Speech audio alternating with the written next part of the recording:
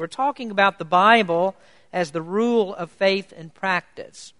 The main theme of chapter 3 is how a believer can become more like Christ.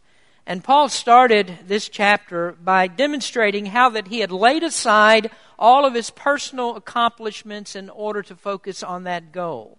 Anything that he was in himself and was nothing, and what he could be in Christ was everything. And so he started out the chapter speaking about giving up his own accomplishments, and he comes down there a little bit further and he says, I press toward the mark for the prize of the high calling of God in Christ Jesus.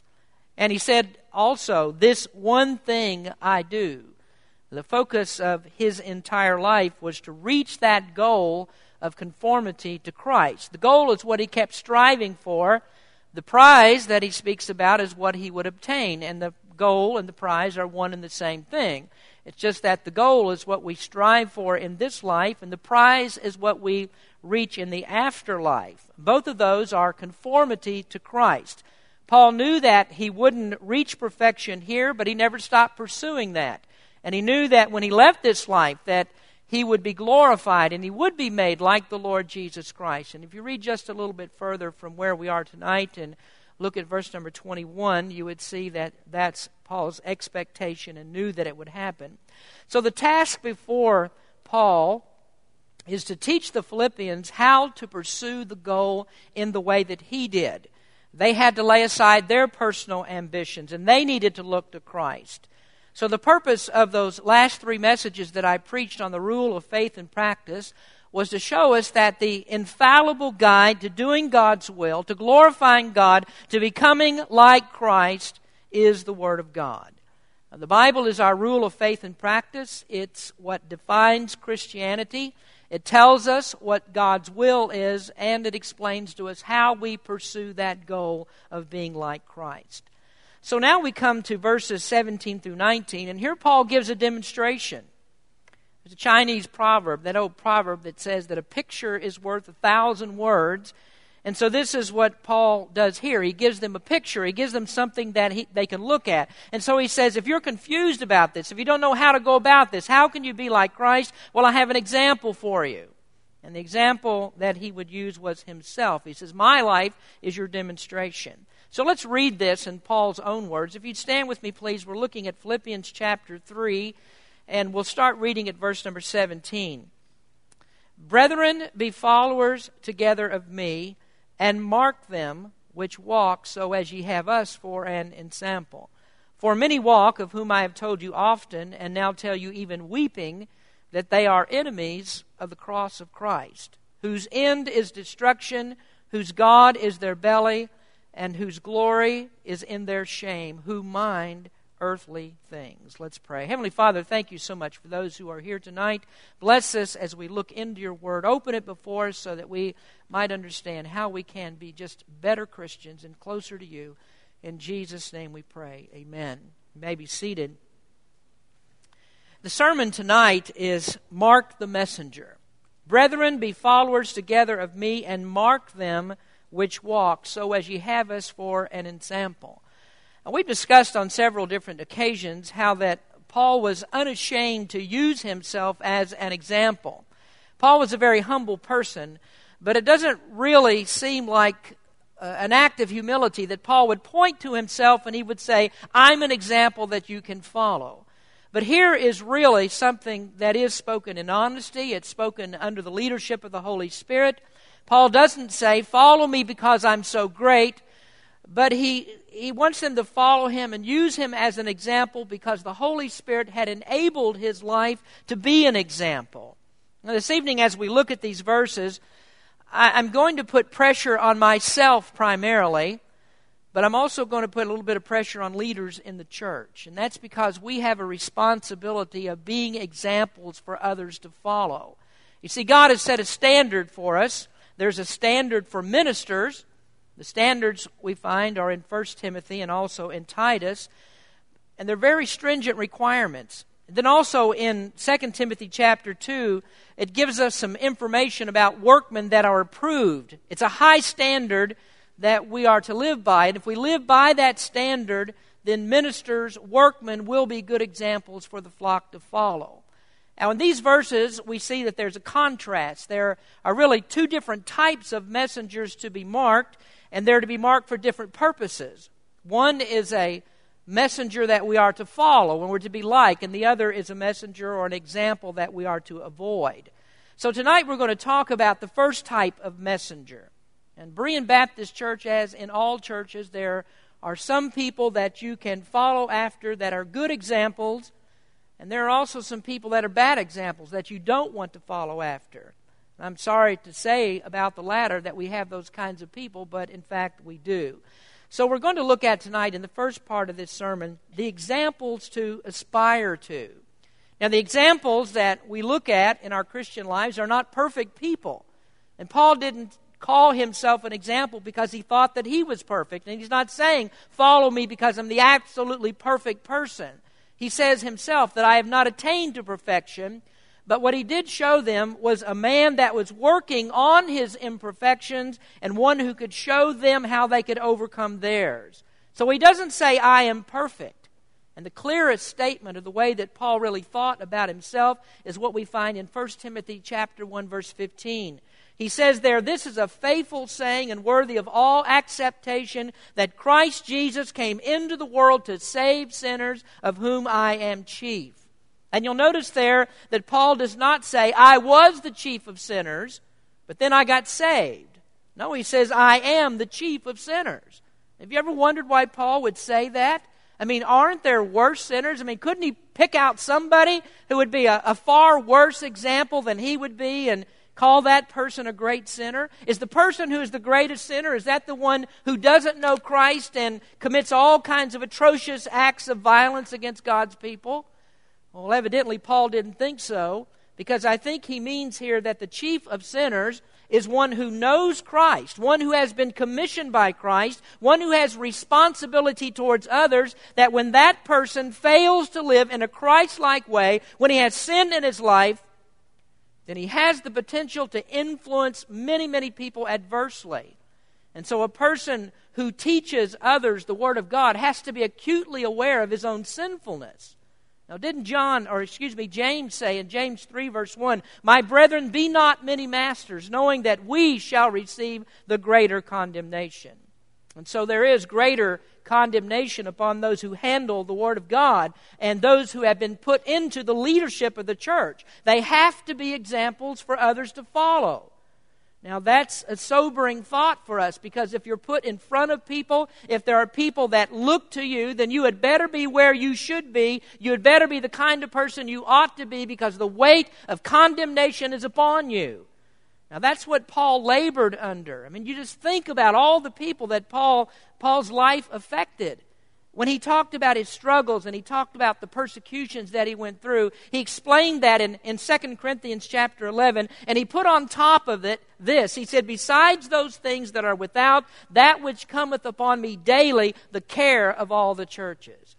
And so the care of all the churches was on his shoulders, and that was a tremendous weight of responsibility. What happens if he fails? I mean, what happens if Paul is a bad example? Well, humanly speaking, the cause of Christ would be set back hundreds of years, perhaps even thousands. And that's because Paul was Christianity's chief proponent. You see, what you do and how you live has its own sphere of influence. Every single Christian has a sphere of influence. Now, the leadership of the church, of course, has one that may be greater than yours, but you also have it, even if you're not in leadership. There are people that you influence. But leadership is really where I want to go with this, because we're the ones who are first to set the example, and then those who follow us also become examples. And so where we lead people is the same place that other people are going to lead other people. And so we have to be the right influence. So what are some of the characteristics of a good example, a leader in the church? Well, I think first we would use this. We would say fidelity. Fidelity, faithfulness is a characteristic of a good example. See, the dependability to be where you should be in your place of service, that's certainly a huge part of this. I mean, to be an example, you have to be an example that can be seen. And you have to be where you should be. I mean, faithfulness to your duties in the church, faithfulness in your Sunday school class, faithfulness to be in choir practice, faithfulness to fill your spot where God has put you, where He wants you to work, not laying down on the job. That's certainly an important part of being an example. But I don't really want to dwell on that particular part, because if you don't do those things, you ought not to be in leadership. I mean, you should respectfully decline, because you don't want to be a bad example. Leadership comes under greater scrutiny. It comes under greater condemnation. And let me add to that, if you get angry because there are people who scrutinize you, you shouldn't be in leadership either. I mean, you don't get upset when somebody points out your inconsistencies or asks you why you do what you do. If you don't have the fortitude to withstand the scrutiny of people, you can't be in leadership. I mean, you have to have the toughness of skin. You have to be the person who's doing the right thing. You have to be able to answer people's questions. But I want to talk about something that's even more important than that. And that is, there must be fidelity to the Word of God. The minister has to make God's Word his chief priority. The rule of faith and practice is the thing that guides us into the will of God, so there has to be utmost faithfulness to preach the Word of God in truth. And so there has to be this unwillingness to compromise God's Word, to compromise truth. You see, there has to be a desire in that person's heart to speak God's Word without reservation, without holding back. And that means when you have to get up and preach, or you have to tell people about themes that are unpopular, things that are uncomfortable, you don't hold back. You just keep on telling it just like it is. And the problem today is that preachers and churches have decided that fun is more important than fidelity. Popularity is more important than penance. And so what churches have done and preachers have done is to substitute the demeaning sensuality of the flesh for the demanding salvation that Christ says that we must have. So what do? Churches do. They give people what they want. Make church comfortable. Don't make it convicting. Now, friends, when you look for a preacher, you look for a church, look for one that is faithful to the Word of God. Look for one that makes the Bible its highest priority. Look for a preacher that when he gets up to preach, that he opens up the Word of God, that he preaches from that, he looks to Christ, he holds up Christ. There is nothing else more important than preaching from the Holy Scriptures. And so that means that when a preacher gets up to preach, he may preach on the love of God, but he also ought not to be afraid to preach about the wrath of God, because that is equally true. So mark the messenger. Mark the one who's true to the text of the Word, someone who doesn't flit and flirt around with dialogue that's popular today. You know, today it's popular to use that word dialogue. Let's get into a conversation, people say. Let's join into the conversation. Let's be inclusive of all different kinds of ideas. Don't be narrow. Don't be constricted in what you teach. Look for the validity in other points of view. Folks, the pulpit is not the place to entertain other points of view. The pulpit is the place for declaring the unadulterated Word of God. You know, it's also popular today to make preaching a discussion. Let's get friendly with one another. Let's get acquainted with one another. Let's be intimate. Let's just sort of talk about things. Give me your feedback. How do you really feel about this? Preaching is a declaration of the Word.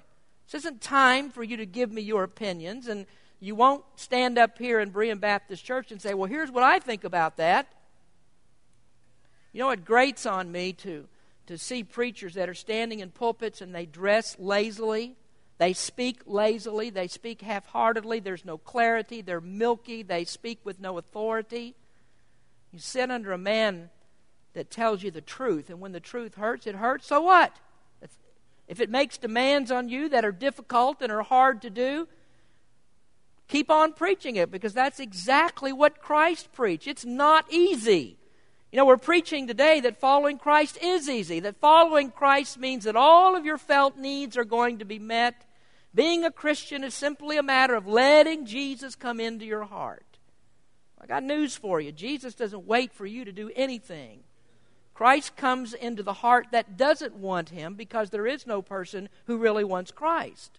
There is no person who's going to let Jesus come into their heart, because the heart is deceitfully wicked above all things.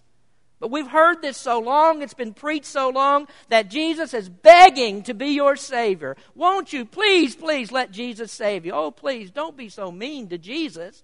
He loves you and He just can't wait to make you His child. Neither Jesus nor the apostles ever preached such a Savior, folks. Jesus is the Lord. He goes where He wants to go. He stays where He wants to stay. And the Scriptures say that before you'll ever come to Christ, you must be drawn to Him.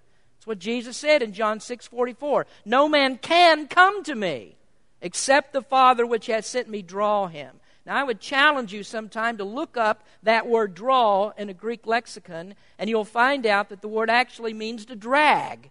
That's the meaning of it. It doesn't mean persuasion. It doesn't mean preaching and making a good argument so that people think it over and become convinced.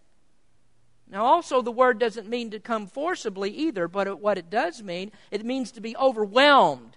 It means to be changed in the will. It means to be made willing to come.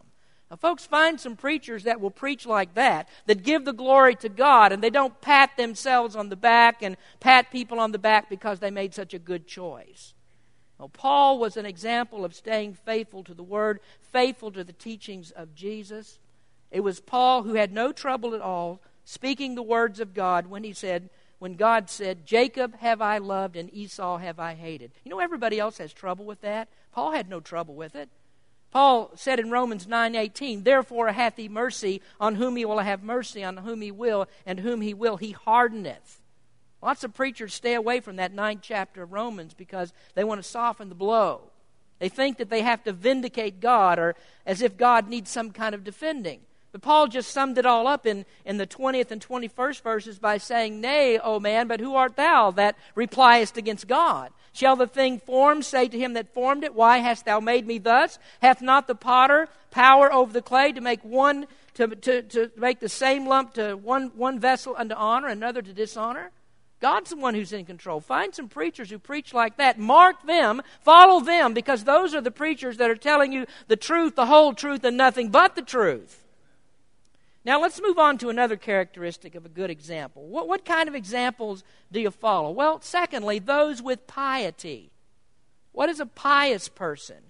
Well, a person is marked by piety when he's devout. He's a reverent person. He has a determination to be godly. A person who is a person of piety is the same worshipful person on Monday that he is on Sunday. Now, who could describe this kind of person better than Jesus? He said in the Sermon on the Mount, and we've been preaching about it, He said, Blessed are the pure in heart, for they shall see God. Blessed are they which do hunger and thirst after righteousness, for they shall be filled. Early in my ministry as a young man, I became very interested in the Puritans. The word Puritan comes from the Latin word purus, which means purity. The Puritans were devout. They were very pious people, and they were disciplined in their private lives and in their public lives. But it's interesting today that whenever you see the word Puritan, today, puritanical, Puritan, that is a demeaning word. It means prudish. There's one dictionary that I looked up the meaning, see what they had to say about puritanical, and they used this slang term, stick in the mud. Some use terms like goody two-shoes. That's how you describe it. And it's as if being pure and holy is a despicable thing. It's an undesirable thing to be a holy person. But I think Paul would have worn that moniker, puritanical, with aplomb. I mean, he was an example of piety, because his words right here in this chapter describe it. He said, this one thing I do. That's devotion. I mean, that's singularity of focus. That's not deviation from the main thing that has to be done. So there's devotion to worship, and there's devotion in its service. Now, in every church that you go to, you're going to find some people that aren't devoted. There's some people that are play acting. There's some people that go through all the motions of being a Christian, and they really don't have any dedication to God. And I realize that happens. I mean, we would love it if every single member of Berean Baptist Church was as devoted as a Paul, a Peter, or a John. We'd love to have that. But should it throw us off stride because there's some who aren't? I mean, isn't that the very problem in Philippi? I mean, isn't this why Paul is going through this whole thing, this whole discourse about examples? So the thing to do is to be a good example. Mark good examples, follow them. If the preaching from the pulpit is true to the Word of God, follow that and then become an example yourself for other weaker Christians to follow. Don't worry about whether somebody else is doing it or not doing it. What are you doing? Can people follow you? Are you the example that can show them how they are to live? So worship God devotedly, serve God devotedly, be a pious person every single day of the week. And as Jesus says again in the Sermon on the Mount, let people see your good works and glorify your Father which is in heaven. Now, very closely related to piety, and really a part of it, is the next characteristic, and this is morality. Another term that's used as a synonym for puritanical is holier than thou. You've heard the term, holier than thou. Holiness is not popular. I mean, the world despises holiness because holiness is an automatic separator. Holiness is an identifier. It makes people uncomfortable. And with a world that's steeped in sin, where every single person born into this world has a way of life that is against God, and those who don't know Christ, which is the majority of people in the world, they're not going to like holiness. It's not going to be popular. Now, morality is simply not where the world is headed. And so when a holy person comes along, that person sticks out like a sore thumb. And so people become uncomfortable with it. But we're not here to make people comfortable in their sin. Sin destroys. Sin is the whole reason why there is a hell. So why do we want to be a church that makes people comfortable with any lifestyle that they choose to live? But listen to what's being said today. Listen to the kind of words that are being tossed around from pulpits. People who call themselves Christians, what are they saying? Well, we got to be tolerant. Tolerance, diversity, those are the buzzwords. And so if you're a church that is intolerant, if you're a church that's undiversified about morality, then you're labeled a hate monger. But isn't that what fidelity is also about? I mean, when Jesus said, straight is the gate and narrow is the way that leads to life, isn't that kind of cutting down on diversity? I mean, wouldn't you say that that's ruling out a whole lot of options? Well, let's go back here to morality. One of the definitions of righteousness is morality. It's adherence to a standard of morality. And pure righteousness in the eyes of God is His standard of morality. I mean, He accepts nothing less than Christ's morality. So as we were preaching on Sunday, we have to have Christ's righteousness because the Scripture says in Him was no sin. There was no guile found in Him. Listen to how Peter states this. He says, for even hereunto were ye called, because Christ also suffered for us, leaving us an example, that ye should follow in His steps, who did no sin, neither was guile found in His mouth. So what Paul is doing in a area where there's great immorality, he's setting an example to follow. There's an example of how to overcome temptation. And ministers are tempted. I mean, I can imagine that Paul ran up against a lot of temptation. And really, the minister, leadership in the church, the devil works harder against you than anybody else. He's trying to make you fall. He's trying to make you a bad example. And so you're going to run into a lot of temptation. And Paul did. And when he went to preach in places like Corinth, there were temple prostitutes there. There were sexual orgies going on. That was a part of their worship. Same thing was true in the city of Ephesus. And he wrote to young Timothy, who was the pastor of that church, and he told him, watch out for this. Be careful about it. He says to Timothy in 2 Timothy 2, verse 22, flee also youthful lusts, but follow righteousness, faith, charity, peace with them that call on the Lord out of a pure heart. So you have to watch out for that. It's around you. The devil's going to tempt you. Now, what these people could see in Paul is an example of someone who met temptations around every corner, and yet he learned how to stay away from those things. He learned how to turn his eyes away from it because his singular focus, again, is Christ and keeping his mind filled with the things of Christ and not with the things of the world. And that is a grave problem for all of us today. We're exposed. There's all kinds of easy accessibility to just about every deviant thing that's imaginable. I mean, if you can think of it, it's out there. And probably maybe I shouldn't even say it like that. Things you can't even imagine are out there. If anybody's ever thought of it anyway, you can probably go to a website that will describe it for you. So overcoming temptation is not an easy thing, and I don't pretend to tell you that it's easy, but there are some who have fought that battle and are winning the battle, and those are people that are good examples to look to about how to overcome temptation. Now, there is a way to fight this. There's a moral standard that God demands that we live by. So what we have to do is keep immorality out of the church. And what does that mean? Well, it means we have to stay away from and not permit deviant lifestyles in our church. We can't be conformed to the image of Christ and entertain the filth of the world. Now, I might also add that leadership certainly ought not to ever be guilty of dressing provocatively. You ought not to be showing skin that shouldn't be seen. You know, I've developed a habit when I'm preaching of looking over the heads of people as I preach. And probably some of you notice I very seldom look people directly in the eye as I'm preaching. Maybe that's a bad thing, I don't know. But I try not to focus on what people are doing. And that's good on several different levels, because if I focus, I see a lot of people sleeping, and that can be distracting. I even had somebody the other day who came to me and apologized to me for sleeping in church. And he said, "Pastor, I'm just so ashamed.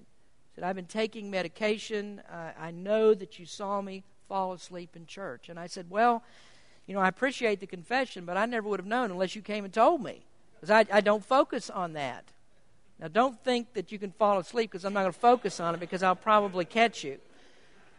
But what I've learned to do, though, is to, look over people's heads, because there's a lot of distracting things that go on in church. I've had people tell me they can't sit on the back row because there's so much going on in front of them. And they say, "How do you preach? How do you stay focused? I mean, how do you keep from getting distracted? How can you even think what you're supposed to say?" Well, I have my secret. I don't look at it. I look over everybody's heads. But I do remember that there was one time that there was a lady who sat right over here on the front row of the church. And with all she was showing, it was hard not to charge admission. But it became very distracting. So, I just had to learn to look over heads. And I would tell you ladies, don't be a stumbling block to someone. Don't put a stumbling block in somebody's way because of the way that you dress. Don't be someone who causes impure thoughts by the way that you come to church. Believe me, I've heard a lot of excuses about this. I've heard some ladies say, "Well, it's their fault. They shouldn't have been looking. It's their fault." And then I've heard some ladies say it this way, "Well, I just didn't even realize it. I didn't even know. I had no intention. And I wasn't born yesterday." On Sundays especially, I know this, that when people get dressed for church, what do? You go to the mirror. Anybody here would confess? I never look at a mirror before I get ready to go to church on Sunday. All of us go to the mirror. Why do we do that? Do we do that to see what we're going to see? Of course not. We go to the mirror to see what everybody else is going to see. And so, when I come to church, how do I choose my clothing? Well, as the minister, I stand up here and I put a suit on, or like I'm dressed tonight, because I'm concerned about what you see when you see me. Do you see somebody who thinks there is some seriousness in what I do by the clothing that I wear? Do you think that, well, he's got an idea that he's got a very serious job preaching the Word of God? That's a reflection of my attitude. And if it's not a reflection of my attitude, next week I'll come in my bathrobe and my house slippers and preach like that, and then see what you think. You see, what you wear tells where your mind is. Now, a few weeks ago, I went to a church service on a Friday night, and the pastor got up in an old shirt, some dingy blue jeans, and some sports shoes of some kind. And my remark was, the first thing I thought of, that guy rolled down the hill behind the church before he got in here or something. But he got up to preach like that. And you know something? I began to look around the church, and I saw that the church reflected his attitude. The place was filthy. The place was dingy. It was torn up. There was no respect for the things of God. And I think that a minister can foster that kind of attitude by how he looks and acts. Now, that's a little bit off track of the sermon maybe tonight, but clothing reflects your mindset. It can speak something about your morality. It tells something about your heart. If you wear the wrong things, dress the wrong way, wear provocative, revealing clothing, it tells you what you're thinking. So don't be a bad example. Don't be guilty of throwing somebody off track in their quest for Christ, because right here in the Word of God it tells you there is further condemnation upon you if you do. Now there's one other characteristic that I want to bring up tonight before we finish part one of the message, and this is the characteristic of sacrifice. You know, I believe that there are many, many more things that we could go into to talk about how you're a good example. I could tell you about displaying all the fruits of the Spirit. And maybe that's the way we should go in the message. Maybe I should have chosen to preach from Galatians 5 and verse 22 and just talk to you about the fruits of the Spirit. But I think that the things that we're talking about here tonight are going to be present in a person who has the fruits of the Spirit. But I particularly want to mention this characteristic of being sacrificial, because this really speaks the heart of Paul. How did he really feel about the people that he ministered to? Being a sacrificial person means that you put the welfare of others first. And this Philippian letter is really a good case in point. I mean, where do we find Paul as he writes this letter? He's a prisoner of Rome. Why? I mean, why is he a prisoner? Had he broken any laws? No. Had he been justly tried and found guilty of some offense? No. Why is he in prison? Well, for one thing, well, maybe two things. He's there because guilty, vile men wanted to put him there. That satisfied them to do it. But primarily, he is in prison for one thing, and that is preaching the Word of God. You see, to get the Word of God out, what you have to do, you have to sow a lot of seeds. You have to preach to a lot of different people. You have to cast that seed out there for the ones in whom God is going to make the Word effectual. And when you do that, you very often spread some seeds that are going to fall on stony ground. People are not going to like it. People are going to hate the Word of God, and they'll try to do some things to you. And again, I can't help but think about our Sunday morning series as we're looking at the Sermon on the Mount, and we'll get to that. One of the Beatitudes, you're going to be persecuted. I mean, if you stand up for God, if you live like a Christian, if you're a righteous, holy person, you will be persecuted in some form or another. Maybe they won't cut your fingers off or pull your fingernails out or something like that, but there are forms of persecution for those who follow the Lord. But Paul was one who knew exactly where the Word of God would take him. To preach God's Word as God would have him preach it. To stand up there against people that have all types of different immorality, these things that are going on in their lives, and tell them that they're sinners and tell them that they need Jesus Christ, they must turn to God. He knew exactly where that was going to lead him. And so he preached anyway. It caused him to sacrifice freedom. You know, I was talking about the Puritans for just a moment ago. Many of the Puritan preachers ended up in prison. You know why? Because the government passed a law called the Act of Uniformity. And I'm talking about in England at this point. But they passed a law called the Act of Uniformity. And what it basically did was tell them what they could preach from their pulpits and tell them how the services were to be run. And so many of the Puritan preachers simply would not do it. Most of them wouldn't do it. And so many of them were thrown into prison. See, the willingness of Paul to go to prison for the truth, that is a good example to follow. And that's because he's doing nothing short but trying to be conformed to Christ. And what did Christ do? Well, Christ sacrificed, didn't he? I mean, look what happened to him. He sacrificed his life for his people. And to be a good minister, to be a good leader, to be a good example, you have to be someone who puts yourself aside and you'll do what's best for others. Self-sacrifice is the cure for bickering in a church. It's a cure for all the petty differences that we have. It's a cure for all the preferences that we think that we have to live by that are outside the Word of God, that we accuse others of not doing what we think they ought to be doing. It's a cure for all of that. Esteem others better than yourselves. That's what Paul taught in chapter 2 of this book. He said, let nothing be done through strife or vainglory, but in lowliness of mind, let each esteem other better than themselves. That requires sacrifice. So what Paul is doing here, he's showing his example. I mean, he's showing the method that he used to pursue the goal of being like Christ. And here it is: fidelity, piety, morality, sacrifice. And to do less than that is really sin, because it means that you're going to be held accountable for greater condemnation if you lead people off in the wrong direction. Now, there's another thing that we notice here as we wrap it up right quickly. Be an example is not Paul's suggestion. It's the command.